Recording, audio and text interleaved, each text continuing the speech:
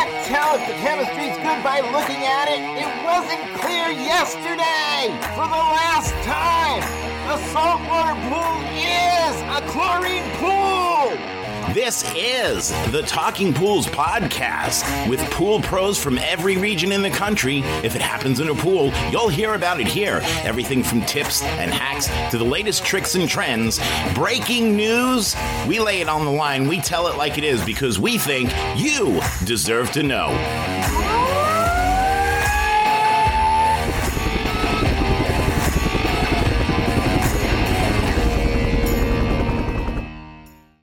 Hey guys, Heather here with the Talking Pools podcast on Hump Days with Heather for Wednesday. Hope you're having an amazing day, night, whatever time of day it is where you're listening. So on this episode, I want to talk about how to handle the bad reviews online. We all get them. We all get negative reviews. I'm going to be honest. I'm not going to trust a business that has 0 bad reviews because you can't please everybody in this industry. I mean, I think I've dealt with one company that I literally couldn't find a bad review on them, but that's because they were smaller and they just started. But if you have more than 50 reviews, you're going to have some bad reviews on there. At least I hope you do, because that shows that you're genuine and you know how to address those concerns. First and foremost, feel free to go to my Google profile, swimcarefree.com. Well, don't go to .com. Just Google Swim Carefree, Dallas, Texas, reviews, or Plano, Texas, whatever my marketing guy has it on. I don't remember. We're in Plano, so it's probably Plano. You will see the bad reviews and how I address them.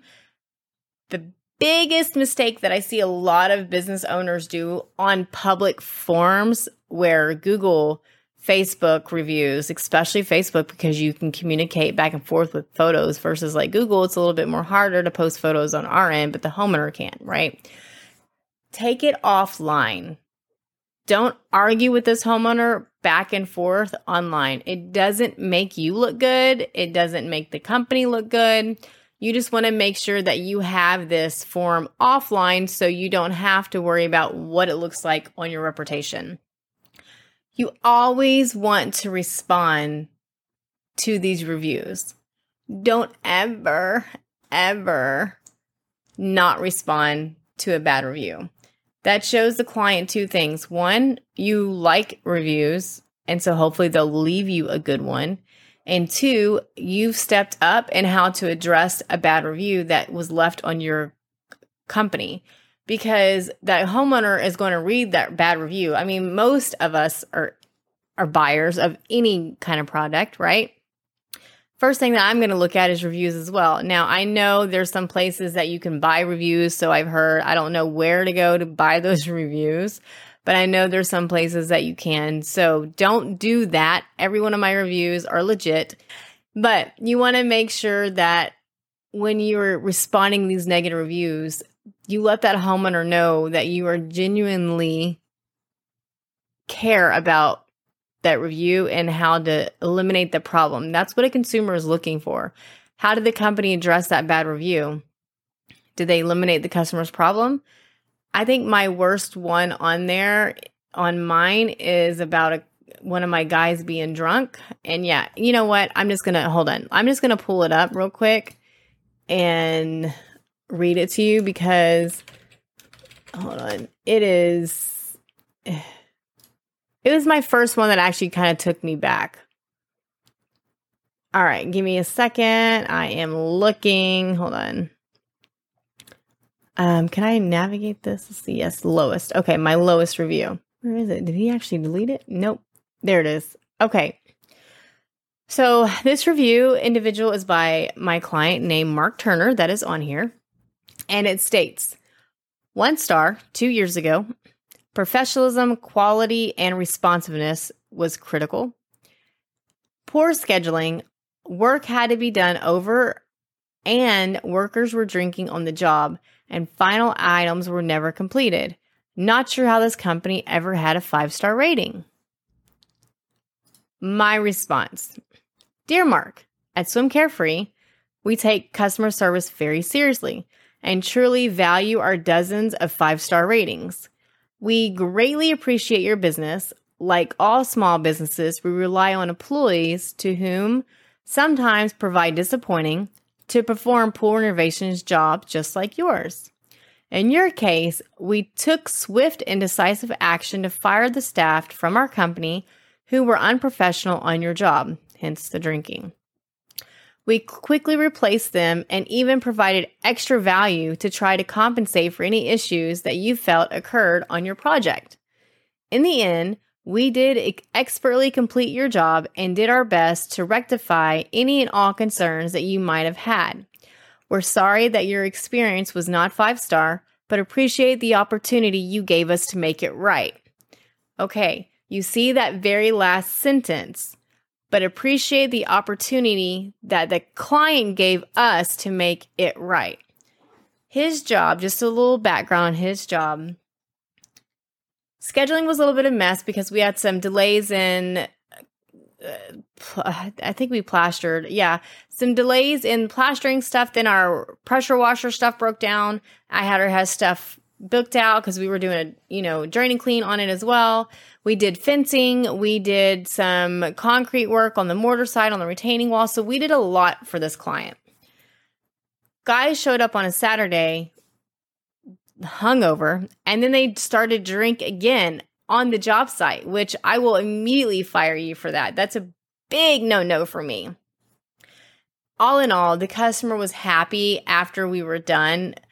That's why I stated I appreciated the opportunity you gave us to make it right, because he did allow us to go back and fix everything from my employees' fuck-ups, basically. And it happens from time to time.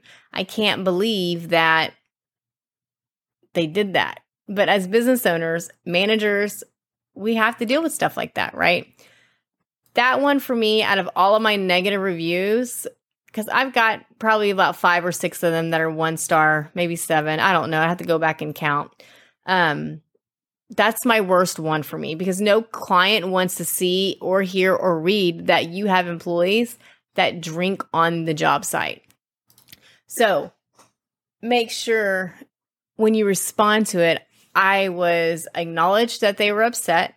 I apologized that they were upset. And I allowed other clients, by reading that review, to know that we did our part to make it right. Because I ended up giving him some free stuff. I gave him some money off. And all in all, it was great and it was fun. I also moved the rest of that situation offline. The biggest key that you want to do is make sure that when you have upset clients like that, you move the shit offline.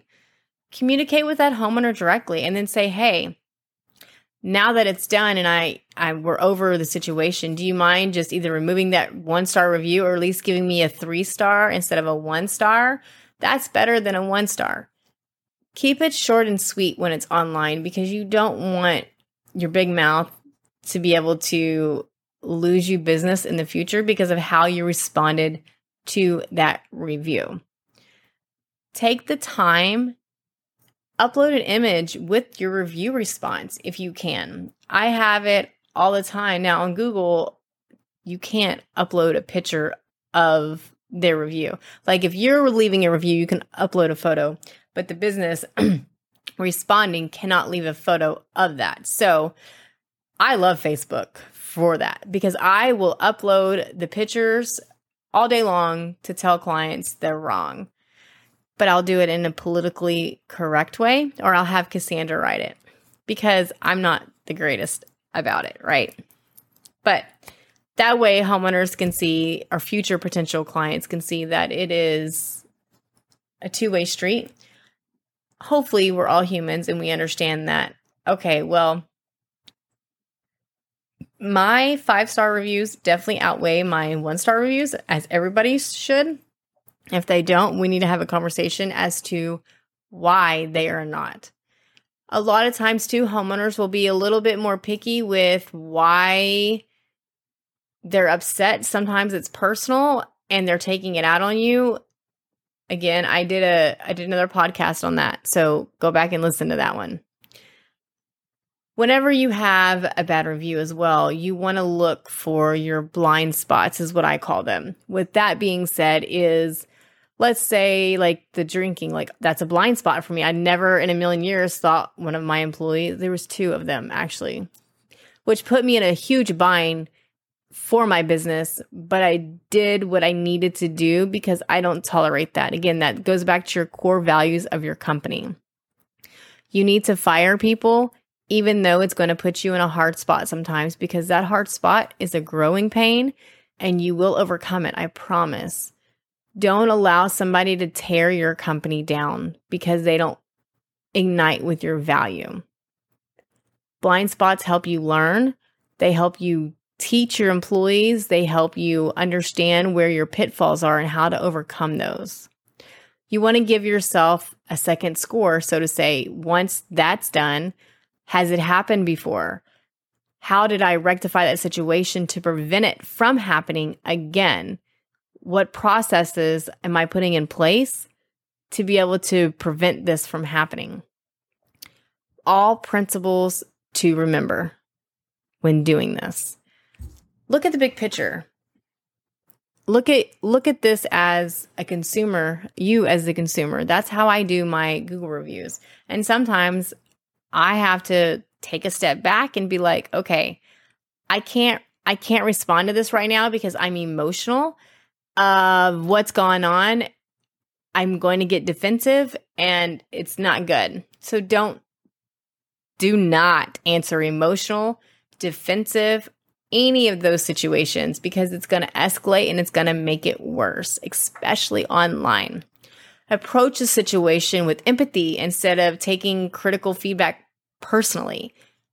That's what I do a lot, and I've learned to kind of overcome that.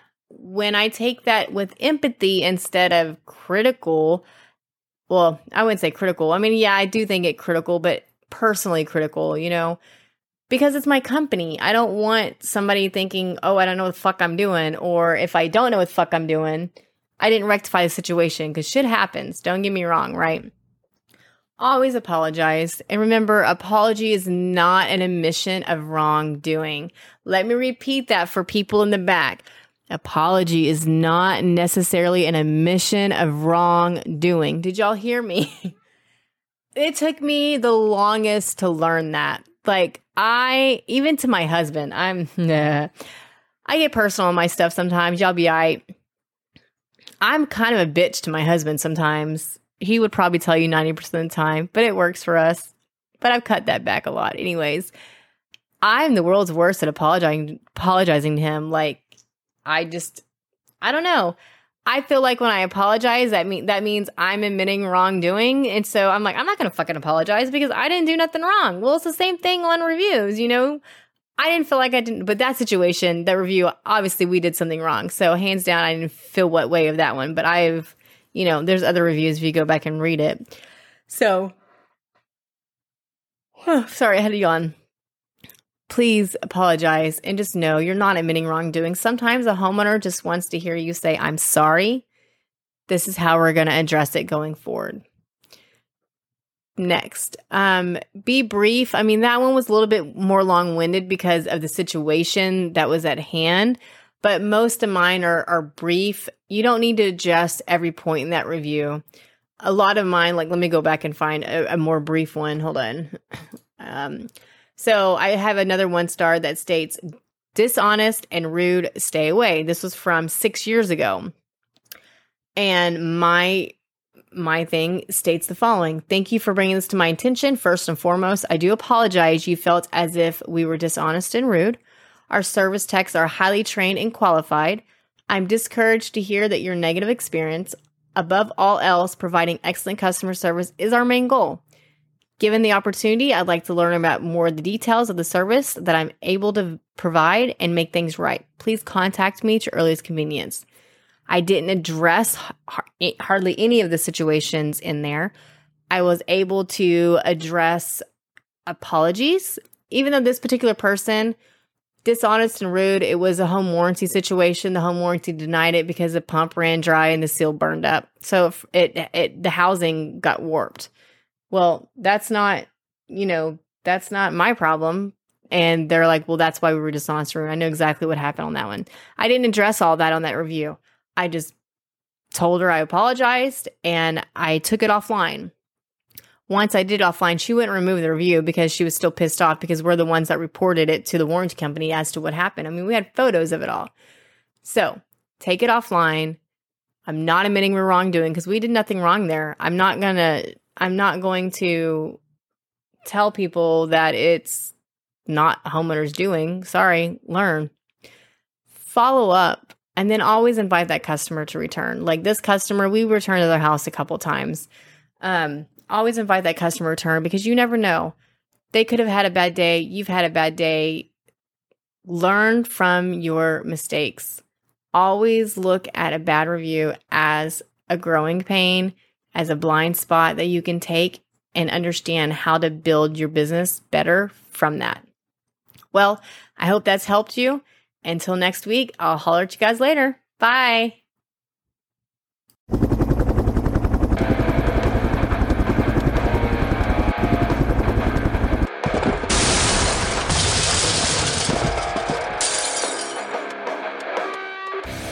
I just wanted to take a minute to say thank you for listening today. I'm hoping you enjoyed the episode as much as we enjoyed putting it together for you. Listen, it's been a couple of wacky, crazy, screwed up years from pandemic to Poolmageddon. I just want you to know that we are all in this together. If there's anything that we can do for you, send me an email at talkingpools@gmail.com. Again, that's talkingpools@gmail.com. We're here. This is your podcast. We are the Pool People's Podcast, of the Pool People, for the Pool People, by the Pool People's Podcast. This one is about you. So thank you for tuning in and listening. Do me a favor, click subscribe before you go. That way you don't miss an episode.